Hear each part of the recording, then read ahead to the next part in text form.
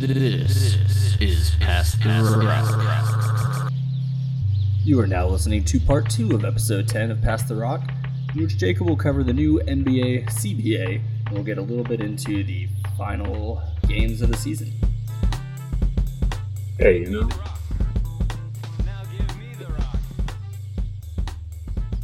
I just want you to know I'm doing the matching dance to go with the video too. But anyway.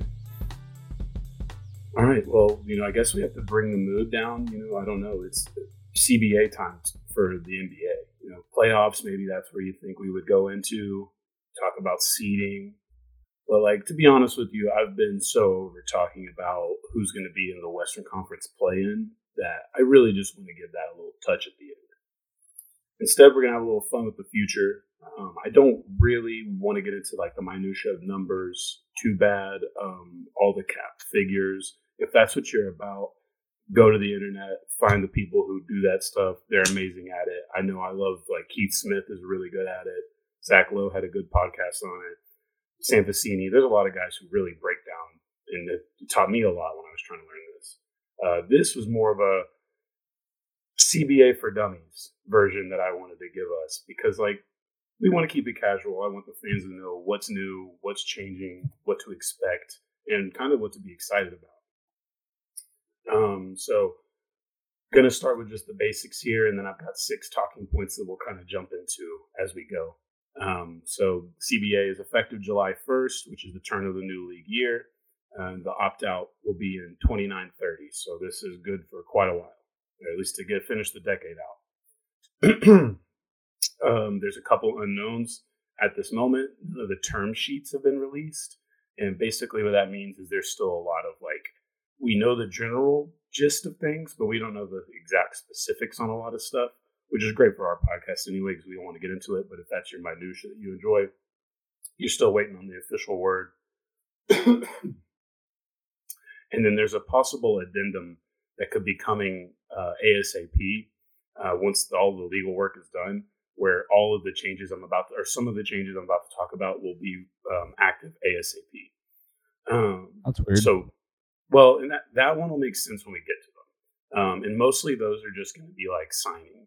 They're just going to basically be giving people the leg up on the off season, because the rules are going to change mid off season. So it's just a weird thing to do. So a couple of rules will get addended into the current CBA or whatever. All right. So the fun talking points. First talking point is the stuff that's not happening this time around, at least for now. The age limit did not pass at all, apparently. The players don't like the lack of job security, and the teams don't like scouting high schools. So there you have it, guys. If you were fans of the one and done rule, you're going to still have it for at least the foreseeable future. What was the rule they're trying to get through? There wasn't really. There was just always this talk that this CBA would be the one that they finally got rid of that rule. And surprise, surprise, turns out only people that want that rule gone are fans, probably. Because like I said, seems like both sides are pretty, this section right here, basically none of it got brought up. It is that low on the table. The only reason I'm bringing it up now is because these are all the big talking points we thought were going to be big going into it. So like I said, age limit completely ignored. It's staying the way it is, with almost no support to change it anytime soon. If y'all have anything to sidetrack on these, let me know. There was nothing to really address the forced trades from max players. That was something people kind of thought, were the owners use the CBA to get into that. But they avoided it like the plague. And then expansion was not mentioned in this, but that is something we've already talked about on this pod a little bit. The expansion is not expected until the new TV deal for 25, 26, I think.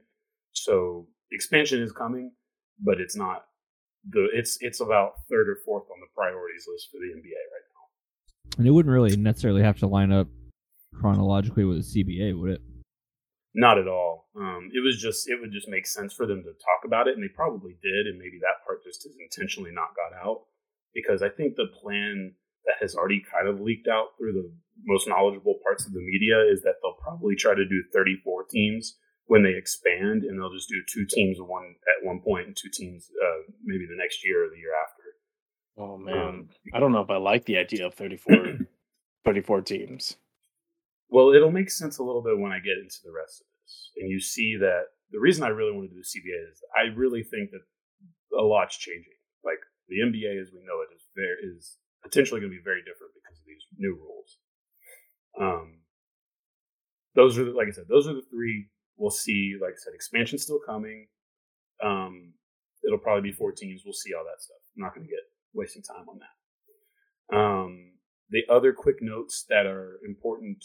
Did you guys have anything else you want to go on with the age limit, the max players, asking for trades, or expansion?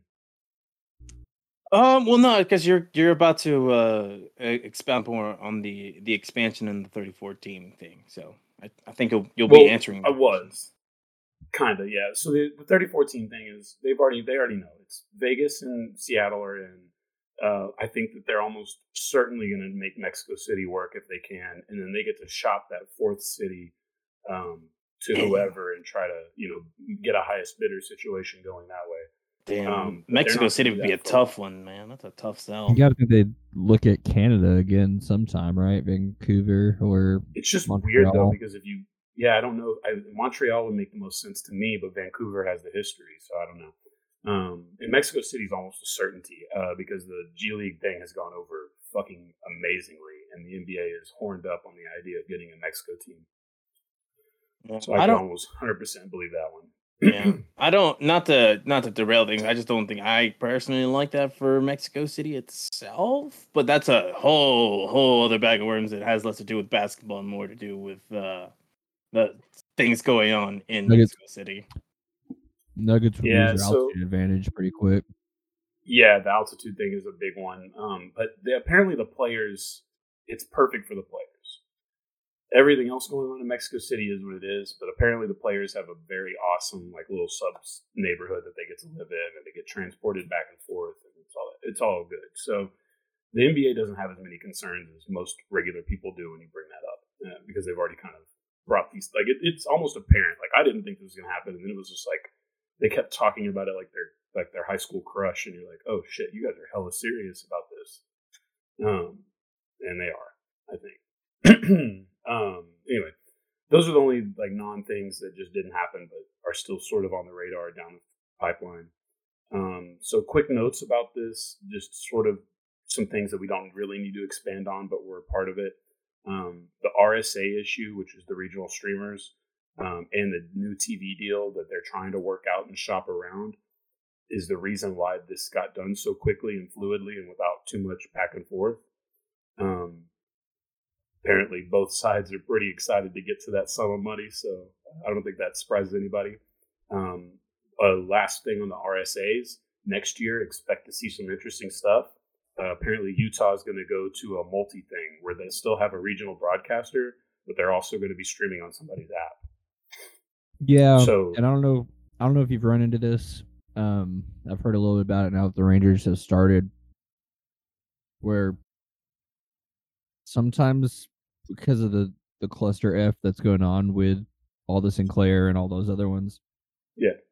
Where the Rangers, people who paid for 3 different services, whether it be YouTube TV, MLB at Bat, or oh my god, what were we just talking about? Bally's. But it would still be, but they were finding the game blacked out on all 3 at the same time. Wow. So people haven't been able to watch some of that. And I know Mavericks fans have been having a really tough time with Bally's over the last couple of years. Apparently Denver's the worst market. Apparently Denver is so limited that they barely can watch the Nuggets at all. And they've barely been able to do so since the entire Nikola Jokic MVP run. Well, that's so nuts in this day and age that's still even remotely a thing. Well, hopefully next year will be the start. And also, they're still getting paid. They still believe they're getting paid by Sinclair. They don't know if that's going to stop or if it's not. Or not Sinclair. I think it's a different company. Whatever. Whoever Bally's partner company. That's Sinclair, yeah. So yeah, they're expecting the money to still be coming. So I don't think that's going to cut into it, but that could always change some things about the money. But since I omitted it from this part of CBA talk, it doesn't matter. If you're trying to project the salary cap next year, good luck on that, and you're going to need to know that information. So go look that up.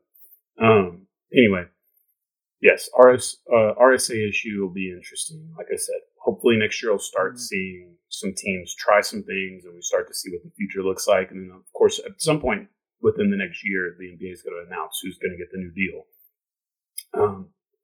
So we'll see how that goes. Positionless All-NBA, probably the biggest win for your boy. I don't give a shit about a lot of the awards, to be honest. All-NBA is probably the one that matters the most to me. It's probably the only thing I care about when it comes to like seasonal awards. It's the only thing I really want to nitpick and be really anal about when it comes to how these votes come through. So making it positionless is so like that has just been needing to happen for almost a decade, and we finally got it. There's also going to be a 65 games played cap for most of the regular season awards, though there will be some conditions that are not public at the moment, and I'm sure will be quite a fun gray area as the NBA likes to do. So we'll see who gets to finagle themselves around that 65 games played window and who doesn't. Combine medicals for all the lottery teams. This is one you guys probably don't know a lot about, but is a very historic practice, even as far as Kobe Bean Bryant getting himself all the way to the Hornets to traded him to the Lakers through his agent by basically, telling all the other teams not to get involved in his business or not giving them medicals. And a lot of people did it after Kobe. And so it had always sort of been a thing where players would start to try to game where they can go by not giving medicals to certain teams. I think the Kings ended up, this is probably a Kings rule, if I'm being honest. I think the Kings ended up bitching about it a couple times within the last 5 years, where players just weren't, like lottery picks just weren't sharing their medicals with them, which is kind of funny, but also at the same time, you get where that needed to get put into the place. So that's now a rule. It's just going to be a certain group of kids. I don't know if it's like 20 kids. So the lottery's 14 teams. I don't know if it's going to be 20 kids that you get the medicals on for the 14 teams. I don't know. We'll see. And then the last thing that's very minor, do it like Madden and 2K style, we got to spend a certain amount of points on certain prospects. Yeah, exactly. Exactly. I mean, they'll try to make them a little easier on them. Like I said, that one's just a really goofy little minutia that's always been sort of used. That's interesting to see finally go away. And then the players got more BRI, which doesn't mean anything to you or I, but it's a huge motherfucking deal to all of those guys. What does that stand for? That is basketball-related income. So anytime HBO makes a document or makes a makes a new season of that winning time, everybody's getting a cut. Basically anything that has the logo, right? Anything that's got Jerry West. Any official NBA product. Yeah, except for Jerry doesn't get any of the money. He doesn't, yeah, of course he doesn't, yeah. Hey. None of those people voicing AIs are getting paid very well for that either, I don't think. True. But yeah, so those are the quick notes. I don't know if any of those things catch you guys' eyes, but those are definitely not any of the major points. Those are just the little things that are interesting. The first major... Or go ahead. Yeah, okay, go ahead. I was going to say, I might have something, but it'll probably relate more to whatever the next few things are, so. Yeah, the next ones are much, much bigger. Well, there's another one maybe a little bit different, but I did want to make it its own thing in case you want to talk about it a little more, have more questions on it. So the first one we'll get to is the goofier one, the fun one, the one that probably everyone's going to make fun of a lot and bitch about, but will probably end up being really smooth and kind of cool and like doesn't really hurt anything, just like its predecessor. The mid-season tournament is official. All it needs is a whistle and a bitch named Crystal. So when you say it's official, does that mean it's been like crafted, or just the fact that they're going to have one? Yeah, official? So it's built. Well, so I guess I don't know that they actually released the full details of it yet, but it is official as far as I think starting next season. It'll be right before Christmas. everybody plays for a $500,000 pot, like individually. Oh, that's not bad at all. Which doesn't sound a lot, obviously, to the players, but this also goes for the coaches and everybody else too. So I think that's low key the right way to do it, because it's hard to get the players to care about the money now when it's that small, quote unquote small. But because that'll also have an impact on the coaches and the assistants and everything else, maybe that helps a little bit. The whole thing, it's $500K per player on the team, right? Yeah, and then I believe the same for the staff. Does that include players that are relegated to the G League that are technically part of the team? Probably so. And actually, there's more to that too. I mean, I assume because I assume like end of the bench guys and those guys are going to care more about that $500,000. You'll have to submit a roster before the tournament of who's on the tournament roster. Not necessarily. You'll probably get a couple. You don't think that's how that would work, like a playoff roster? They might make a new deadline. I get what you're saying. They might. But this is primarily built into the season. From what I understand, there's only going to be one extra game played. So 2 teams will play 83 games next season. And that's it. Okay, so then how exactly does this tournament even work? The tournament, yeah. Is it worked? What's the setup of this? Is it built so it's built like they pause the season? Play tournament, no, it's built into the season. It's built into the season. They're going to start a certain period from whenever, I guess, if it's before Christmas, maybe mid-November. They're going to start, everything's in account towards this tournament, and then we'll play for that. They'll get that out. Apparently, there's going to be a Final Four in Vegas, but I don't understand how the Final Four and only one extra game played. But that's what Woj said, so I don't know if Woj is tripping or what. But it's Woj, so I kind of have to believe it. But it's also maybe he just misunderstood because we don't have the official details. So I don't know. Yeah, there's still a lot to iron out with that, I'm sure. But that's the big thing. That it's just going to be for a cash purse. There's no draft picks or anything goofy or. There's no other incentives. Hopefully it'll be fun. I don't know. Like I said, I think it's just going to be something to change the monotony, and ultimately will probably get laughed at quite a bit, even maybe in the moment, but probably won't be too much of a negative. And of course, they're going to look at it as a revenue generator. Did they name it yet? No, but it's probably going to be the Stern Cup. I think that's almost a given at this point. Cool. Yeah, that's pretty much it. I mean, the midseason tournament's cool. That's why they didn't want to name it after Yao Ming. Yeah, well, I think Stern obviously has a. Yao Ming might be more responsible for a lot of money the NBA has now than not Stern. A lot of other people. Not David Stern. Not the man who shamelessly said that I'm gonna publicly use America's racism against itself to sell basketball. Dude, man, that man. Rest in peace, David Stern. Real. You literally did everything for us, even if some of it was a little questionable. More than a little questionable. What's it called? So that's it with the mid-season tournament. We'll kind of brush past that one. Like I said, it's not that interesting, but it's kind of cool. Obviously worth noting because it's a pretty big change. The next thing that maybe this is what you were going to have a conversation with me about. The players are allowed to invest a little bit further than they used to be able to invest. They now can invest in weed companies, gambling companies, and even their own teams. But how, you might ask? Only through a third party that is vetted through the NBA Players Association, which owns multiple stakes in multiple franchises. Oh. So technically, they would not be part owners of any single franchise. They're just buying it in a league. I basically call this a LeBron James rule because this is probably the first person who's really going to fully utilize this. He already basically has, but I guess he just obviously hasn't owned any part of a basketball team. And now he will, for whatever, through one of these third parties, I'm sure. And then everyone else that all the Knicks guys who have made that type of money with the shoes and the contracts will eventually try to buy it into a team and whatnot after they retire. Part of the idea of doing that was they wanted to give the players a bonus for like when things like the Robert Sarver incident happens, the Phoenix Suns players would get a share of the sell price because they would have equity in the team.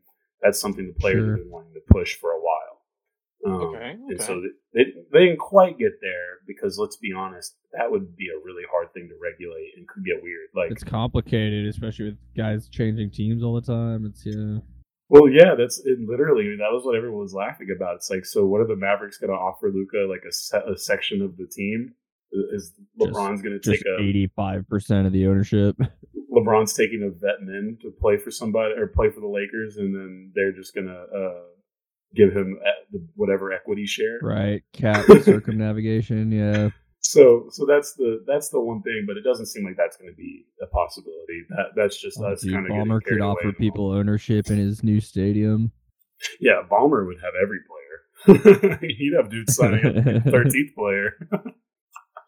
Like, you need a new towel boy, right? But yeah, so that's the other little major change. The next one is going to be the last little one, and then we're going to get into the big stuff. The last little note here is cap smoothing is going to be an additional 10% each season. Cap smoothing is going to be basically what they're putting in place to prevent what happened in 2016 when Kevin Durant famously signed with the Warriors, though I would like to make it noted that it's really Luol Deng and Timofey Mozgov's contracts with the Los Angeles Lakers that we should all remember from that offseason than anything else. Luol Deng just came off the books from them like last year. That's how bad that contract was. Can you try to explain cap smoothing? I think I've asked you this before, but so yeah, it's like I said. So I actually just heard them talk about the numbers, so I might have a ballpark in my head. In 2016, the new TV deal came in. Everyone got like $20 to $30 million extra in the offseason. The Warriors were able to use that to fit KD into their roster because of some of the extensions they had signed to Curry and everything. And then everyone else just spent on crazy money. Like, we just ended up blowing. There was just $20 million contracts to scrub players left and right. Like 90% of these contracts ended up being complete albatross contracts, like completely tanked people's teams, all that. So cap smoothing is just when there's more TV money that's going to raise the cap next year, you get to use some extra money? So basically, instead of giving it all at one time, they're going to take that boost and they're going to divide it into the next few seasons to smooth it into the transition. Okay, got it. Thank you. Save teams from themselves. Which is basically the way I would read this whole CBA change. Like, guys, we haven't even got into the nitty gritty of the team building stuff. Basically, if you want to highlight the CBA, it's we don't trust ourselves, and the majority of us are cheap as hell, and we don't like how much some of y'all are spending. Like, there is owner beef hidden in the text of what happened in the changes of the CBA. That should definitely be understood. Like, there is a bit of a class war going on in the NBA ownership, and it's kind of funny to watch. Yeah, I feel like that class war's been around for a long time, though. But it has been to some extent, but now we're starting to see it in the legislature, in the legislation.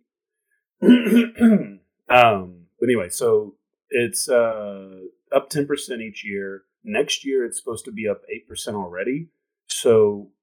And I didn't write a ton of this down because I wanted to get rid of the numbers, but I did want to just put this on everyone's radar, especially fans, especially if your team might have traded for a superstar midseason, but then forgot that it didn't have a defense behind its other superstar as well, and you're looking to retool. This is going to be an interesting offseason because it looks like there's going to be a little bit more money in this offseason than the next few when they continue to smooth. And it looks like they're going to change some of these rules that I'm about to announce. They're gonna have some of those be retroactive as far as letting people get their books together, and then these changes will come into place. So this might be a small little window for a few teams to finagle and get some deals done, and maybe get some fluky signings that wouldn't normally happen moving forward. It's interesting. So some of the some of the reaction I heard today was how bad this CBA is for the Mavericks specifically, but I didn't really understand enough to know why that would be. Well, I'm concerned with. I guess I would have to hear it. I don't want to shit talk people. I don't know what their opinions are fully, but I would disagree to some extent. It would definitely hurt the Mavericks in the way they've been building. It does not necessarily hurt the Mavericks in the way they could build for the future, though. Maybe that's the way I would put it.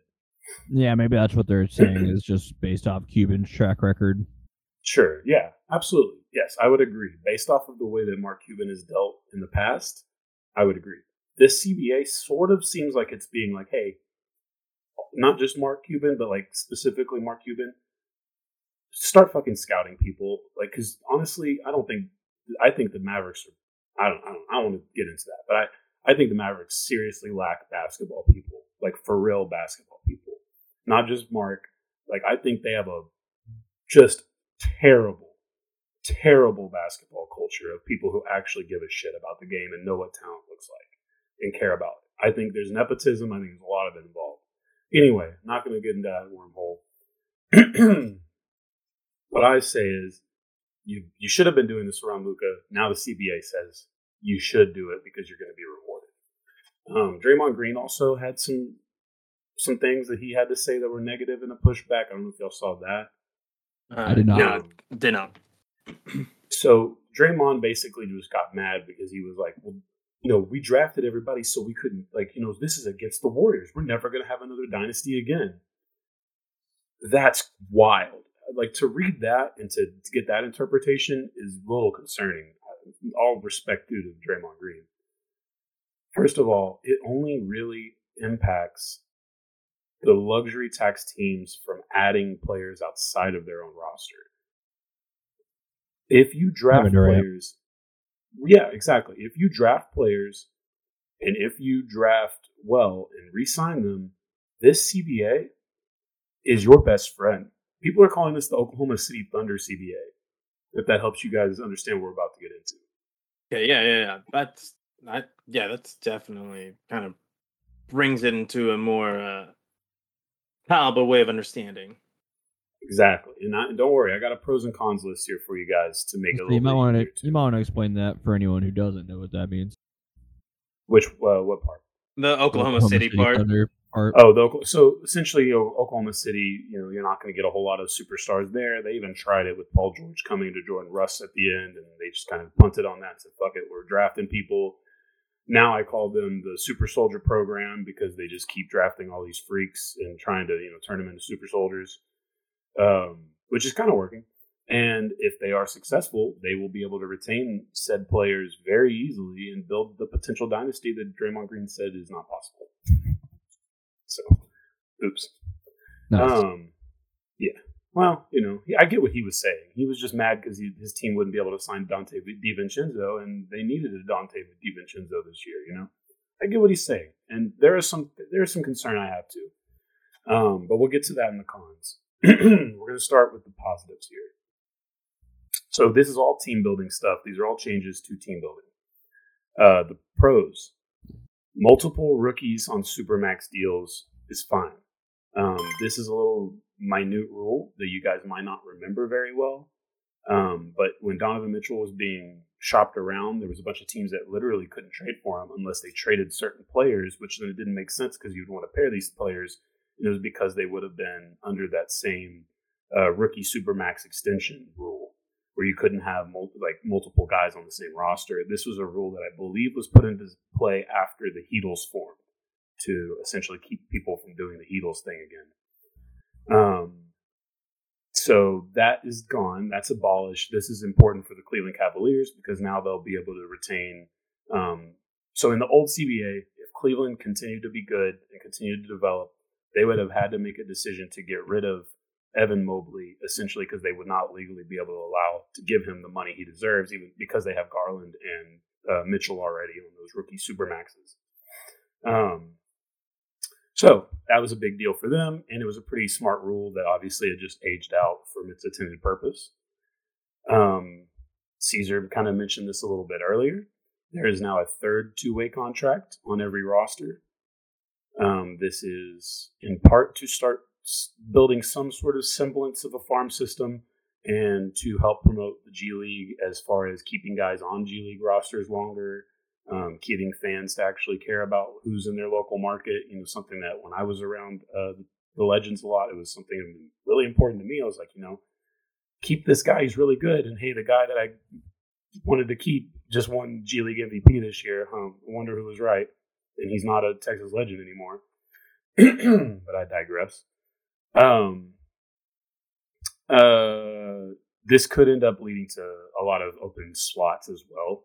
Unfortunately, like teams could just end up not using this, and there's already been a lot of teams this season kind of not using their second two-way. So we'll see if that continues. But a third two-way contract has been added. The increase to extension offers is an interesting one. I put this on a pros, even though some people don't think it is. So this is particularly for a Jaylen Brown. So the Celtics have to do a new deal with Jaylen soon. And under the old CBA, they would only be able to offer him 120% increase on his last salary. They now can offer him 140% increase on his salary. There's some other stuff that goes into that when it comes to the best players because they are the awards help get them into different tiers of money that other players can't get into unless they're a part of the awards conversations. So essentially, this really probably only helps maybe re-sign some of your role players as well. But it's an increase, so it should be a positive, at least for teams trying to re-sign because they get to do better now. There is a luxury tax decrease on players that you re-sign that you drafted. And this is basically what I'm kind of getting back to the Oklahoma City point. So if this was the Warriors situation, the Warriors would have had all of their players for most of their core would be getting discounts on the luxury tax that they're paying historic amounts on right now because of that. So they would get a decrease for Curry, Clay, Draymond, Looney, Poole, all of them, right? So that would be that's kind of where that comes into play. I don't know that this really matters a ton because all the other thing that I'm going to bring up with the luxury tax and the highest tax payer you can be, that has changed quite a lot. Maybe arguably for the negative. So this luxury tax penalty probably just helps all the teams that are cheap throughout the regular season. So if I'm bad and I know I'm bad so I'll be intentionally cheap and keep my roster cheap so I can pay for it all as I try to build. Now at least you can go and get a little more competitive every season to at least, put asses in the seats and give somebody something to watch a little bit better than running out a bunch of no names to tank, right? The next one, restricted free agent qualifying offer has gone up and the match day is only one. I don't think this would really have changed a lot in the Jalen Brunson situation necessarily, but it would give less time, I guess, theoretically. I mean, this one's a kind of a funny rule because it's, one match day is fine. It was two before, but it's if we're using the Jalen Brunson situation as the example, which is kind of the perfect and most recent one, I don't think that, maybe Mark Cuban's, and I know Mark Cuban agrees with me. I think that maybe that deal with the Knicks was done way before that match day ever came. Yeah, he needed about negative 70 match days. So that one doesn't matter a ton. I think the good news is at least the qualifying offer that the teams give is bigger. So it at least makes it a little bit more difficult for teams to come in and do this stuff. So we'll see how much that one actually pans out. Did they implement a rule about hiring an opposing team's player's dad, godfather? Oh no! Honestly, I should have put tampering on the other list of things that they just completely ignored, like the plague. They're like, yeah, we're just not going to do this. Right? It's basically impossible, so that's why it's just stop acting like it's a rule. Well, yes, I agree. Yeah, I think that's what you're right on that. Is stop penalizing people for something you clearly don't want to actually punish. Just arbitrarily throwing out punishment on that. The second round picks, and it doesn't matter as much now because now there's a second round exception for every team. And this is actually, I think people are going to call this the Los Angeles Laker rule, because since Rob Pelinka has gotten there, he does this thing and he's really successful. Now you have Caruso, Reeves, who knows if they've got a couple other seconds that haven't really played a lot that are going to pan out, but they've been really good at drafting and getting value in the second round.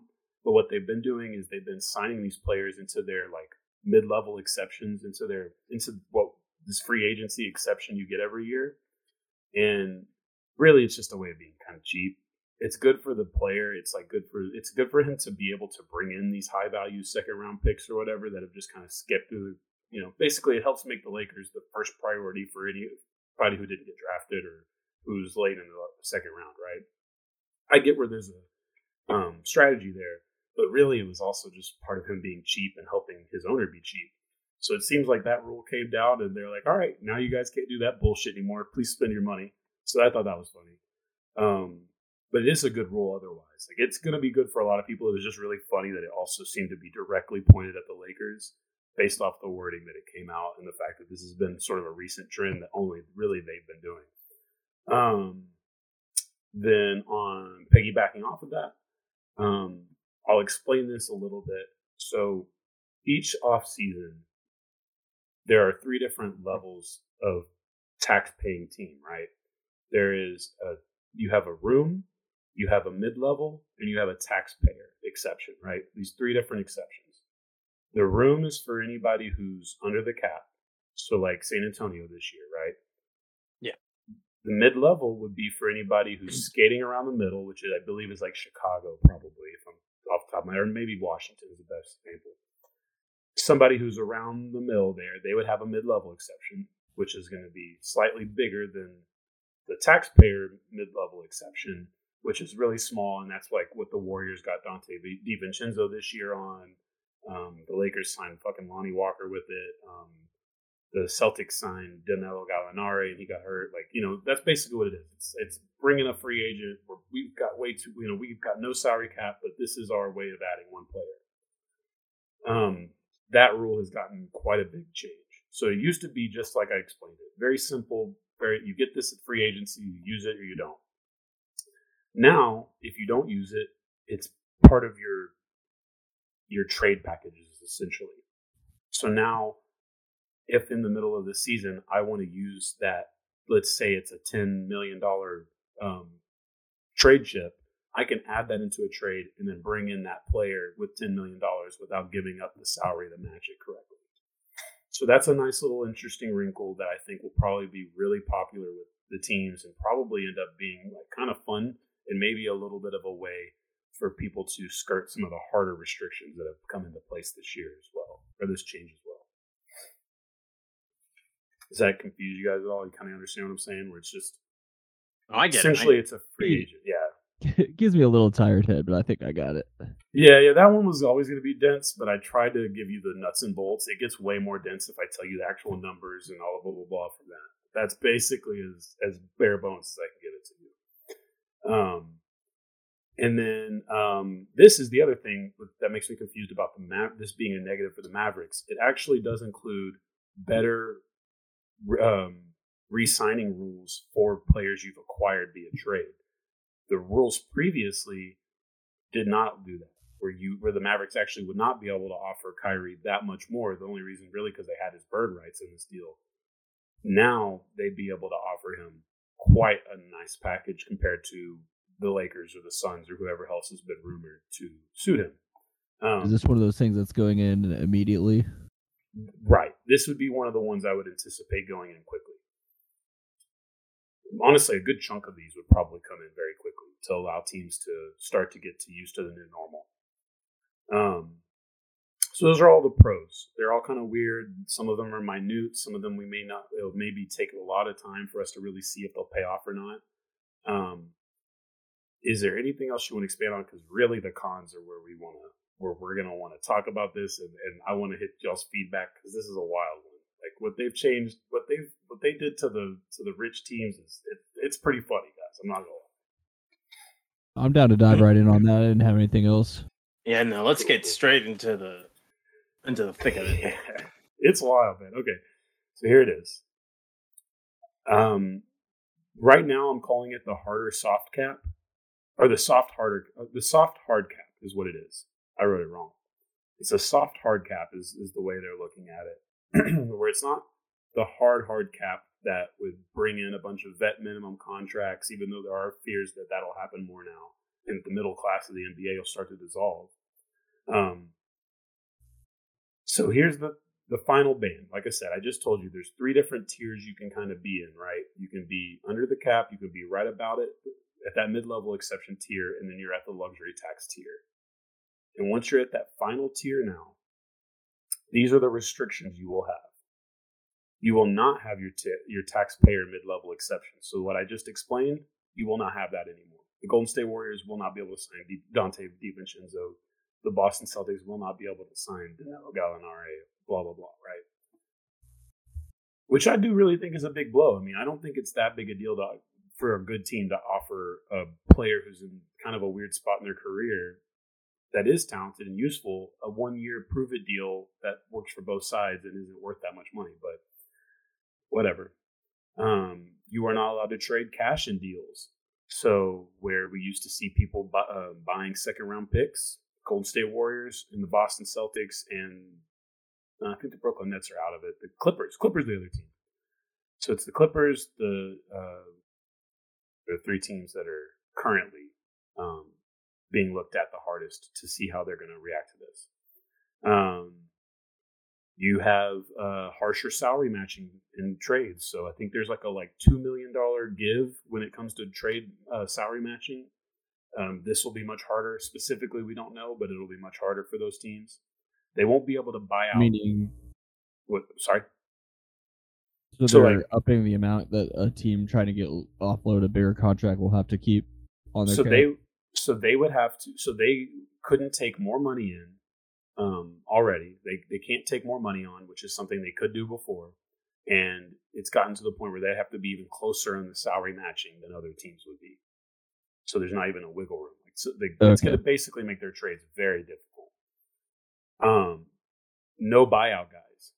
So anybody who gets Russell Westbrook can't be a Clipper in this world. No buyouts? No buyouts for these teams. And I don't know how they're going to write this into the rules. I'm sure the lawyers will get to doing the Birdman hand rub and get on it, but yeah, no buyout guys, which is pretty wild because I don't think there's been but one buyout guy who actually changed the trajectory of a championship so far in 20 years. So crazy that one got put in, but maybe there's something teams are fearing. Maybe the Russell Westbrook thing freaked them out. I don't know. It's a weird one. And then finally, they'll have more restrictions on their first round picks. So let's say the Clippers were the ones who made the deal for Rudy Gobert, and instead of all of their picks being in Oklahoma City, as they currently are, they have them. Or let's say Minnesota was a tax-paying team. That makes it easier. If Minnesota was a tax-paying team and part of this, and they would not be able to make the Rudy Gobert trade with 5 first-round picks. They would only be able to use 3. Okay. So basically, we're handicapping the fuck out of the rich teams. Is how you should read the CBA. The final note before we can just kind of talk about it and get your initial reactions to that pretty big change. This may not go into effect until the 25-26 season because of how radical it is. There seems to be thought to give it 2 seasons for everyone to get their books right before they officially make it a rule.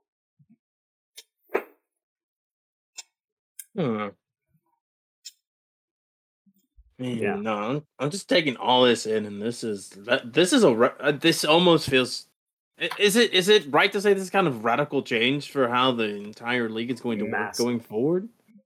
Dude, it's just so much to take in, but damn, that's gonna change how everything is built, how teams are built, and how you're going to negotiate going further. And I don't know if it's just an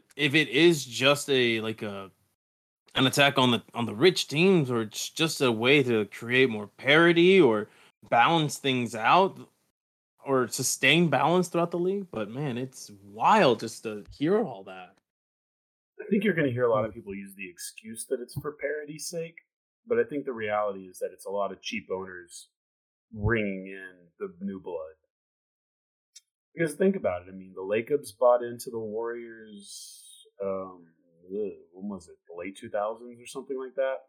Yeah, pretty recent. Ballmer was obviously the last decade. Sy was the last decade. So I get where they're freaking out at. Also wonder how many of these rules, are they looking long term? If if we're about to add 48 more roster spots across the league over the next 10 to 15 years, what do you do to keep those teams competitive or with a chance to be competitive with 34 teams? Yep. I do think a lot of it is that's the hard part is that we're not thinking about an NBA with 34 teams, and I bet they are. I do. Because like I said, that was where it made sense to me that this isn't that this hard soft cap or this softer hard cap is going to come into place for a couple of years because it is a radical change. But I do think it's mostly a good one. I just think that, to be honest, I think some of this is going to get amended before the end of the CBA because I'm a little baffled by the no buyouts. Or just the fact that they felt so many restrictions needed to be put into place when the teams that have been spending all this money have barely got anything out of it. I mean, the only teams that have spent money and won titles have Steph Curry and LeBron James on them. So I guess that's where I'm a little. I really feel like this was just a lot of cheap owners standing up for themselves more than anything else. It kind of sounds like it. Yeah, I mean, I really do. I really think that there was a threat of the Steinbrenner Yankees on somebody's mind, even though I still think that's pretty laughable in basketball. Obviously it did happen in the 60s, but that was a much different conversation. So I don't know. There's another couple things that I was going to point out. So I already said there might be a lot of vet mins. There might be a worry about there being no middle class. There's also a worry that ballooning salaries to turn them into trade fodder might be a more common theme. We've already kind of seen that. Like, to be honest, not that Dorian Finney-Smith or Maxi Kleber aren't worthy of their deals, or Dwight Powell. Those deals were all kind of signed knowing that they could be trade pieces, setting aside the hilarity that most of those guys are considered basically untradeable until they finally did with Dorian. But that was essentially the thought, was that maybe these guys are getting a slight pay increase of what they actually give you, but that makes them a more tradable piece to acquire a Kyrie Irving, right? So we'll see if we end up seeing more balloon salaries. Keith Smith, who I had shouted out earlier, was one of the people I listened to a lot on breaking this down. He mentioned that we could be seeing more $30 million a year contracts than ever soon, and that the annual salary will probably be about $15 million. So some of those numbers are pretty crazy to start thinking about. I'm all about it though. Like, I like these changes. It does freshen the league up, and it does create more interest in the nitty gritty, and it gives us a lot more to talk about too in the off season, and also like when we get to the trade deadline. And also, it'd be really cool to stop listening to people talk about how much players move in the NBA compared to other sports, when I feel like it's probably not as radically different as it actually. I mean, baseball's wild, but that's a whole different thing with minor leagues and stuff. So we're finally it's built into baseball at this point. And the NFL, I mean, there's cornerstone players that'll stay somewhere a long time in the NFL, but even then, they usually end up on a different team for another couple of years at the end. I'm telling you, bro. Bean and Duncan just fucking ruined it for everybody. For real, Dirk. Bro. And Dirk. I'm sorry, I shouldn't have forgot Dirk in that. Steph's all three of them do it too. Yeah, Steph will probably do it. I hope Steph does it, but I don't know. I would have thought D-Wade was going to do it, so. Yeah, that's I can't see honestly, Steph leaving the Warriors, by the way. Well, the thing is that is a similar one too, where the franchise would be smarter than outsmart themselves by dumping their best player. Even though Dwayne Wade different. Dwayne was injured. Stars, it's still a weird bit with the Stars and Mike Pandano, how that all ended. He went and played for Detroit. That was gross. Yeah, you never want that. You never want Emmett that. Smith going to the Cardinals. Yeah. Emmett's a perfect one. I mean, shit, dude, even though it was the most logical thing in the world for the Cowboys to move on from Zeke, it's still like, damn it, this hurts and this isn't fun. We don't like this part of sports. They would have happily kept him if he would have, happily taken the biggest pay cut of all time. Exactly. But you know what I mean? Like, it's just one of those things where you're like, damn, it is business, but you're like, God damn it. I hate business sometimes. Yep, that's how I felt about moving on from Michael Young and Ian Kinsler. Yep. Yeah. I forgot Michael Young played for the Phillies too before he dipped out too, right? Yeah. It happens. Tried to go get a ring. He did try. He did. But yeah, I mean that's pretty much it for the CBA. We can kind of get a little quick one off on maybe burying some teams. I don't care about the playoffs yet. I'm actually just now looking at my phone to see who won tonight and if it matters. So I'll bury some teams. If you guys want to bury, we have one team. We'll definitely. They're not buried yet, but they should be. Mathematically, yeah. I just want to bury the Orlando Magic. I'm really mad that I have to continue to watch the Chicago Bulls play basketball. Nothing makes me sadder in my life, but I do want to shout the Magic for continuing to at least win games and do their part. Unfortunately, they just couldn't catch up to how bad they started the season, and now we've got to watch Miami, Atlanta, Toronto, and Chicago in the East play-in.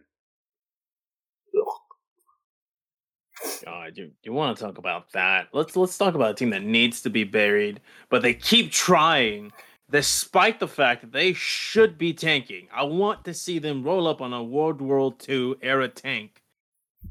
Cheat the Mavs, bro. What are y'all doing? You're in perfect position to go get a top 10 pick. So here's the only thing. They're not in the perfect position. But I get a lottery pick? Well, I get what you're saying. So yes, I'd rather have the possibility. Yeah, I want at least the possibility is there. Well, just remember if they lose, right? If they were to lose out. Well, just remember record-wise, the Rockets, the Spurs, the Trailblazers, the Jazz, most likely. I think the Jazz still technically could, but the Jazz most likely. The Pistons, the Hornets, the Magic, the Wizards, and the Pacers.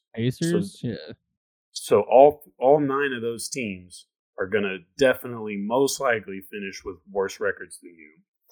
Oklahoma City, and Chicago could finish similarly.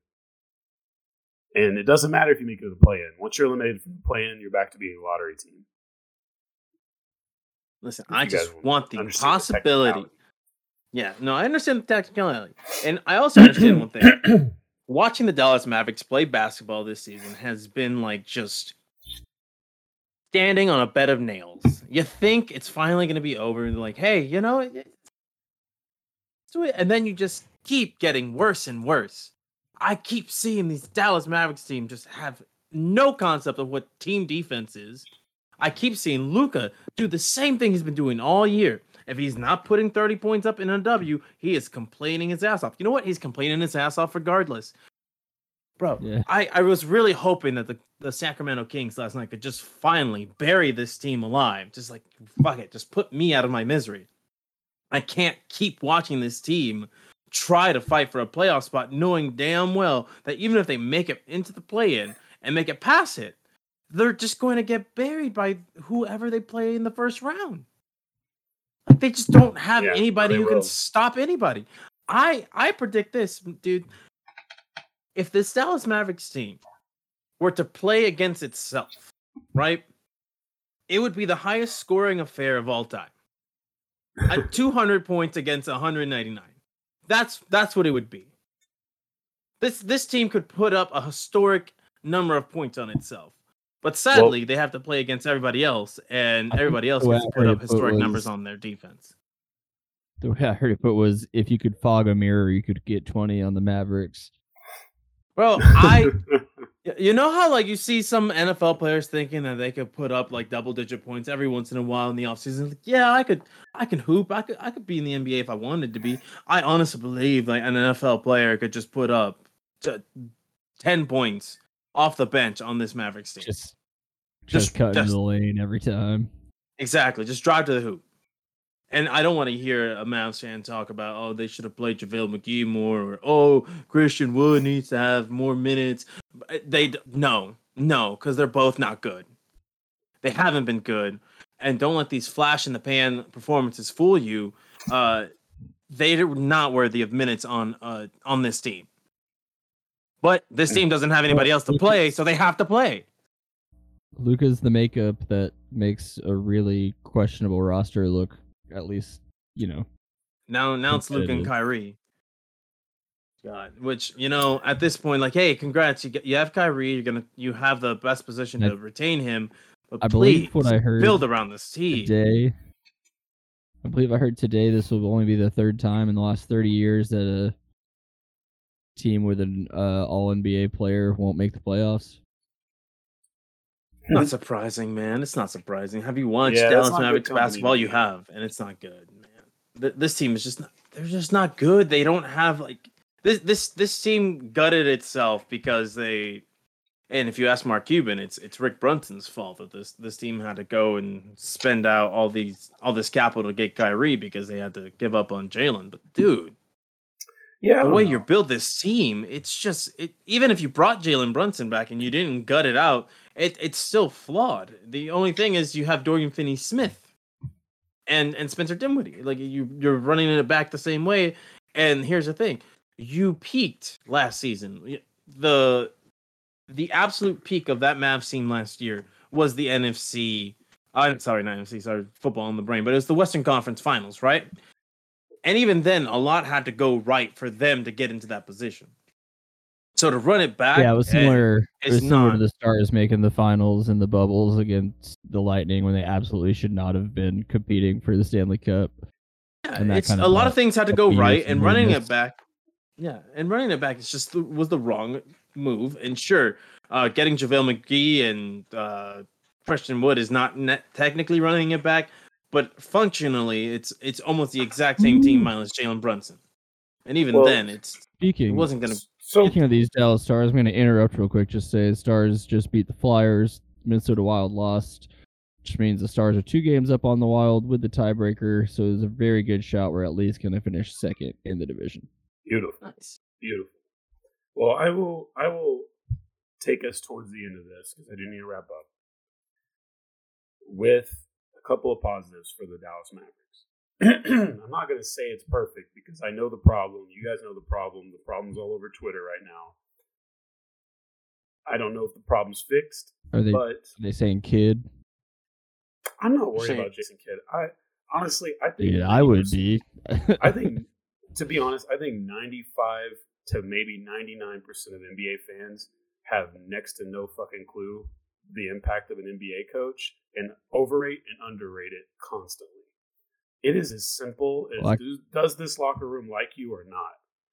Because most of the time I can look at all the teams that he's coached, and I can objectively tell you that it doesn't look good. It doesn't look good, but it doesn't. After year 2. Right. But again, at the end of the day, like, you can play those games however you want to, because they can also say, well, we gave this bad roster another run and it failed, but last year when the roster was where we wanted it, it did this, right? So you can play that game. I don't think Jason Kidd's a bad coach necessarily, but I do get the frustration with him.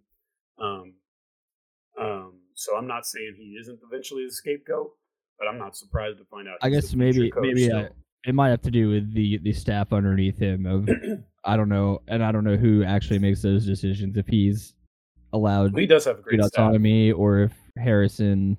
Well, I mean, you mentioned earlier you're concerned about if their staff. The basketball IQ of the staff.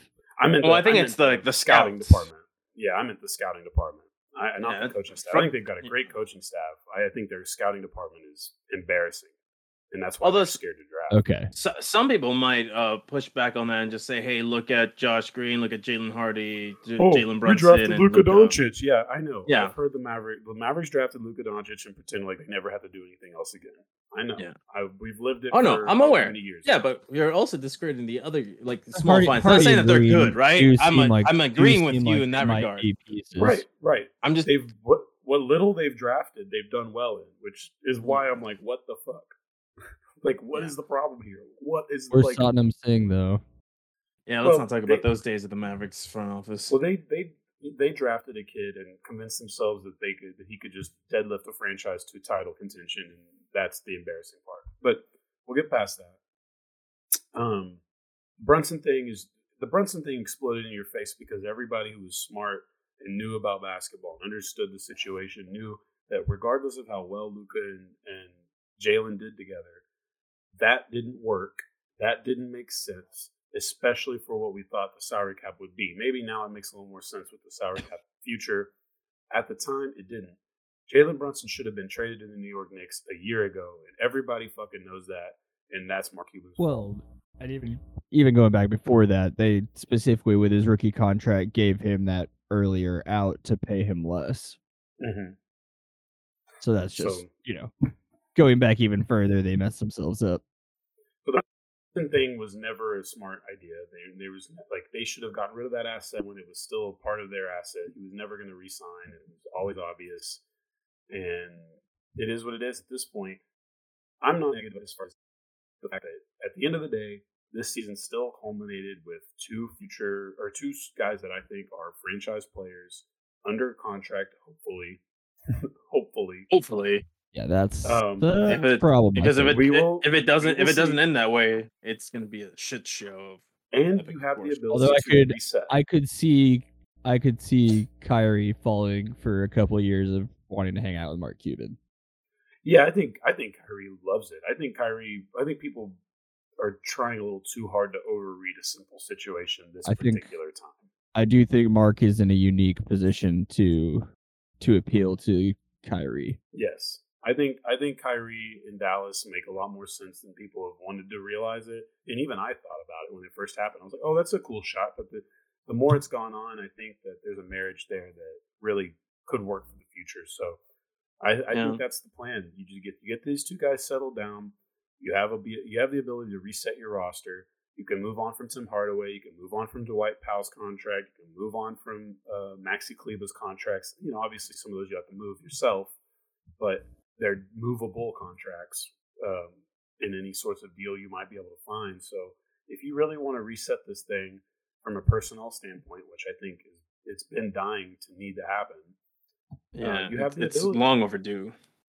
If they messed up, if they don't get the first round pick, it sucks. But to be honest with you, I don't really know how to use the Mavs top 10 pick either, because they need a big guy as much as anything. And what's the deal with isn't there a chance they don't get that pick depending on where they finish? It's top 10 protected. So if they get the top 10, they get a top 10 selection on lottery night, they keep the pick. If they don't, it goes to the Knicks. If do you think they're in a position where it's just do you think they're in a position where they should just let the Knicks just take it? Just well, there's two sides of the argument. Just try to start clean. There's two sides of the argument. I would say no. I would still take the young player and or trade back from the position you get to get more assets. Because I think that's the weird part of Dallas. It might depend on the draft, right? Yes, and this is a great draft, but unfortunately not necessarily for what the Mavs need unless they win the lottery.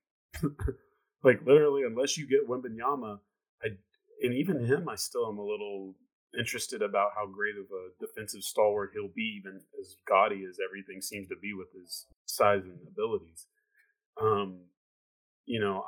I think that last year, I don't know, I'm hung up on the fact that they didn't get the perfect center for him last year when he was just sitting there in the draft, So, and last year was a deeper center draft too. Like if there's ever a year to go up and snag somebody, it was that. So, well, is there nobody in this draft class that, in terms of top 10, at least is competent on the wing defensively? Because they could also use that. I know they need a perhaps. Desperately. I don't think I've done nearly enough homework on any of these kids to say definitely. But I guess my biggest issue is what I know is deep in the first top 10 picks of this draft are ball handlers and scorers. And I don't know that that's what the Mavericks need with Luka and Kyrie on the roster. Maybe a little extra, but if that little extra is already Jaden Hardy, then I really don't. Or Jalen. Is it Jalen or Jaden? I always fuck that up. Jalen Hardy. Always fuck it. Right. I'm sorry. I've even met the guy. He's a nice guy. Jaden Hardy, yeah. Jaden Hardy. Jaden. Okay. Goddamn. Anyway, there's a lot of Jalen's, it's just easy to do now. Yeah. But anyway. So yes, that's the way I think. If they've already got those three players into their locked-in future, then the last fucking thing you need is more ball handling and scoring. Players don't even score necessarily. Now I need off-ball players. Now I need wing players. Now I need a big guy to anchor this defense. Even if I keep Dwight Powell on a cheaper deal, for the love of God, get someone else in front of him. So, if I were to throw some names at you, could you come back and give like a mini scouting report on them? Just to see just to see if they're like any good in terms of like a role they could fill defensively. Sure. For the Ronnie James. All right. No. I'm gonna throw like two or three names at you, like Taylor Hendricks out of UCF. Okay. All right. He's apparently 6'9", has a pretty decent wingspan. He's been a fast riser, so I cannot say I've seen enough of him. But yes, I'm very well aware of how fast he's rising. Gotcha. All right. Gregory Jackson, another 6'9" guy. GG Jackson. That's actually a very interesting prospect. That sounds like an NBA 2K automated player, Gregory Jackson. He's a hooper. He's just a big, lanky, athletic kid. So I kind of love that because maybe that's a small ball 5. Maybe that's just a good 4 that plays a lot of defense. So I actually really would love that one. All right. And then I'm going to go on a limb here and because I know nothing about this guy, right? But he's the one that apparently is being mocked to the Mavs if they were to get the 10th pick, and it's Jordan Hawkins out of UConn. Oh, interesting. Oh, that's the one we did the scouting report on last week. Yeah. Okay. Yeah. Gotcha. I didn't get to that part of the show. Damn, a top 10 is intense, dude. I don't know if he's a top 10 level player. But yeah, I mean, that guy would really fit. If they could maybe get him in a later pick, that would work well. I know I've seen some Derek Lively, but I don't see him as a top 10 talent, so I think they would have to trade back, and maybe that's how you do it. You trade back, you get 2 first-round picks that are role players. That might be the right move. I think, I would love GG Jackson because he's like top 5, top 3, maybe even close to considered number 1 as far as physical attributes. He didn't do all the things that people wanted him to do at South Carolina. But fuck, I would love to draft that kid, especially knowing that I got a whole lot of defense that needs to be played. Yeah. Ooh, wait, actually, one more, because this is the only big guy that I see outside of Wembanyama, like an actual 7-footer, and it's Derek Lively out of Duke. Yeah, that's what I'm saying. That's one I don't think will. Yeah, I just said that. Oh yeah, sorry, I like blanked out when I was looking at this list. Yeah, Derek Lively, I think will most likely. I think you'd have to trade back for him though. I don't think that's a top 10 player. Caesar not only did he not listen to last week, he wasn't listening right after. Okay, so I did listen to the episode. I just didn't listen to all of it. All right, but yeah, let's let you know. Hey, listen, I have a one-track mind, so if I get distracted, dog, sorry. Well, hopefully, I was looking at this list of prospect lists to give you homework on. Hopefully, the Chicago Bulls handle business. As of right now, it looks like the Thunder are going to win tonight. So the Mavericks just need the Thunder to win one more game or to lose another game. And by the time everyone hears this recording, playoffs will be set and play-in will be ready. Sunday is a full slate. Everyone's playing. And the season will end at the stroke of midnight. Probably in like LA or Portland. We'll see. Who's pulling up last? Oh, damn, it ends way earlier, but it is in Portland. It'll end at like 5 p.m. Portland. Well, they're one of like 6 games playing in that time slot. So who knows which game won last? That's fair. Yeah, honestly, if I had to take my bet, it would be Lakers Jazz because it's ESPN. You don't think the Spurs Mavericks game that doesn't matter for anything except for Mavs potentially getting a lottery pick? Yeah, honestly, I kind of have that game circled on my list. I don't know. The Spurs won tonight too. Spurs are gonna ball out, dude. So we'll see. They can win now. Hey, Mamushvili, have you got your Mamushvili hype train rolling yet? No. I think no, that's I'm not. Mamushvili. I couldn't even pretend to try. Dude, I haven't watched any game I'm telling you, man, over a month. Y'all snagged Wembanyama. It might be on again because Spurs have been up to their business, their shenanigans. They've been up to their The young guys are fun. They've been competitive in a lot of games this year. They don't win them, but they're just missing some pieces. I have full faith in the organization, so I'm not worried. I'm okay with a couple of down years. And pulling dudes off the scrap heap to load up a little bit. Like if Mamushvili is good, because like he was a player I really liked, but he was just like kind of a 3-and-D type that they were using him at, and now the Spurs are letting him actually play, and he's doing well. And then y'all stole Charles Big Mouth Bassey. I couldn't believe Bassey had never gotten an opportunity really in the NBA, and it was mostly Doc Rivers' fault. Who knows this better than Spurs? They're always paying attention, man, even when you don't think they are. Yeah. You want to talk about good scouting? For real. That's Kawhi Leonard, genius. But all right, guys, that's pretty much it for the week. I think we got plenty for you to cut up, chop and screw up. Definitely put the parts where I just did not pay attention on there. Focus in on those parts. Highlight those parts. Yeah. Listen, I'm good. I have some comedic moments in me too. You can rewatch them like it's a bad film. My punishment is like clearly being caught on recording, not just paying attention. All right. Yeah. At least you didn't fall asleep, so there's that. That's true. Very true. All right, guys. All right, guys. Well, thanks everybody for listening. Absolutely. We'll see you guys next week, and to play us out. Fuck playing them close. We lost the goddamn game to the University of Texas, and we could have won the motherfucker. That concludes episode 10 of Pass the Rock. Please join us next week, and as always, tell your friends, listen on every single device you can, and even devices that you just find anywhere in your office or on the street. Go to Walmart, take someone's phone, open it up, play us on Spotify.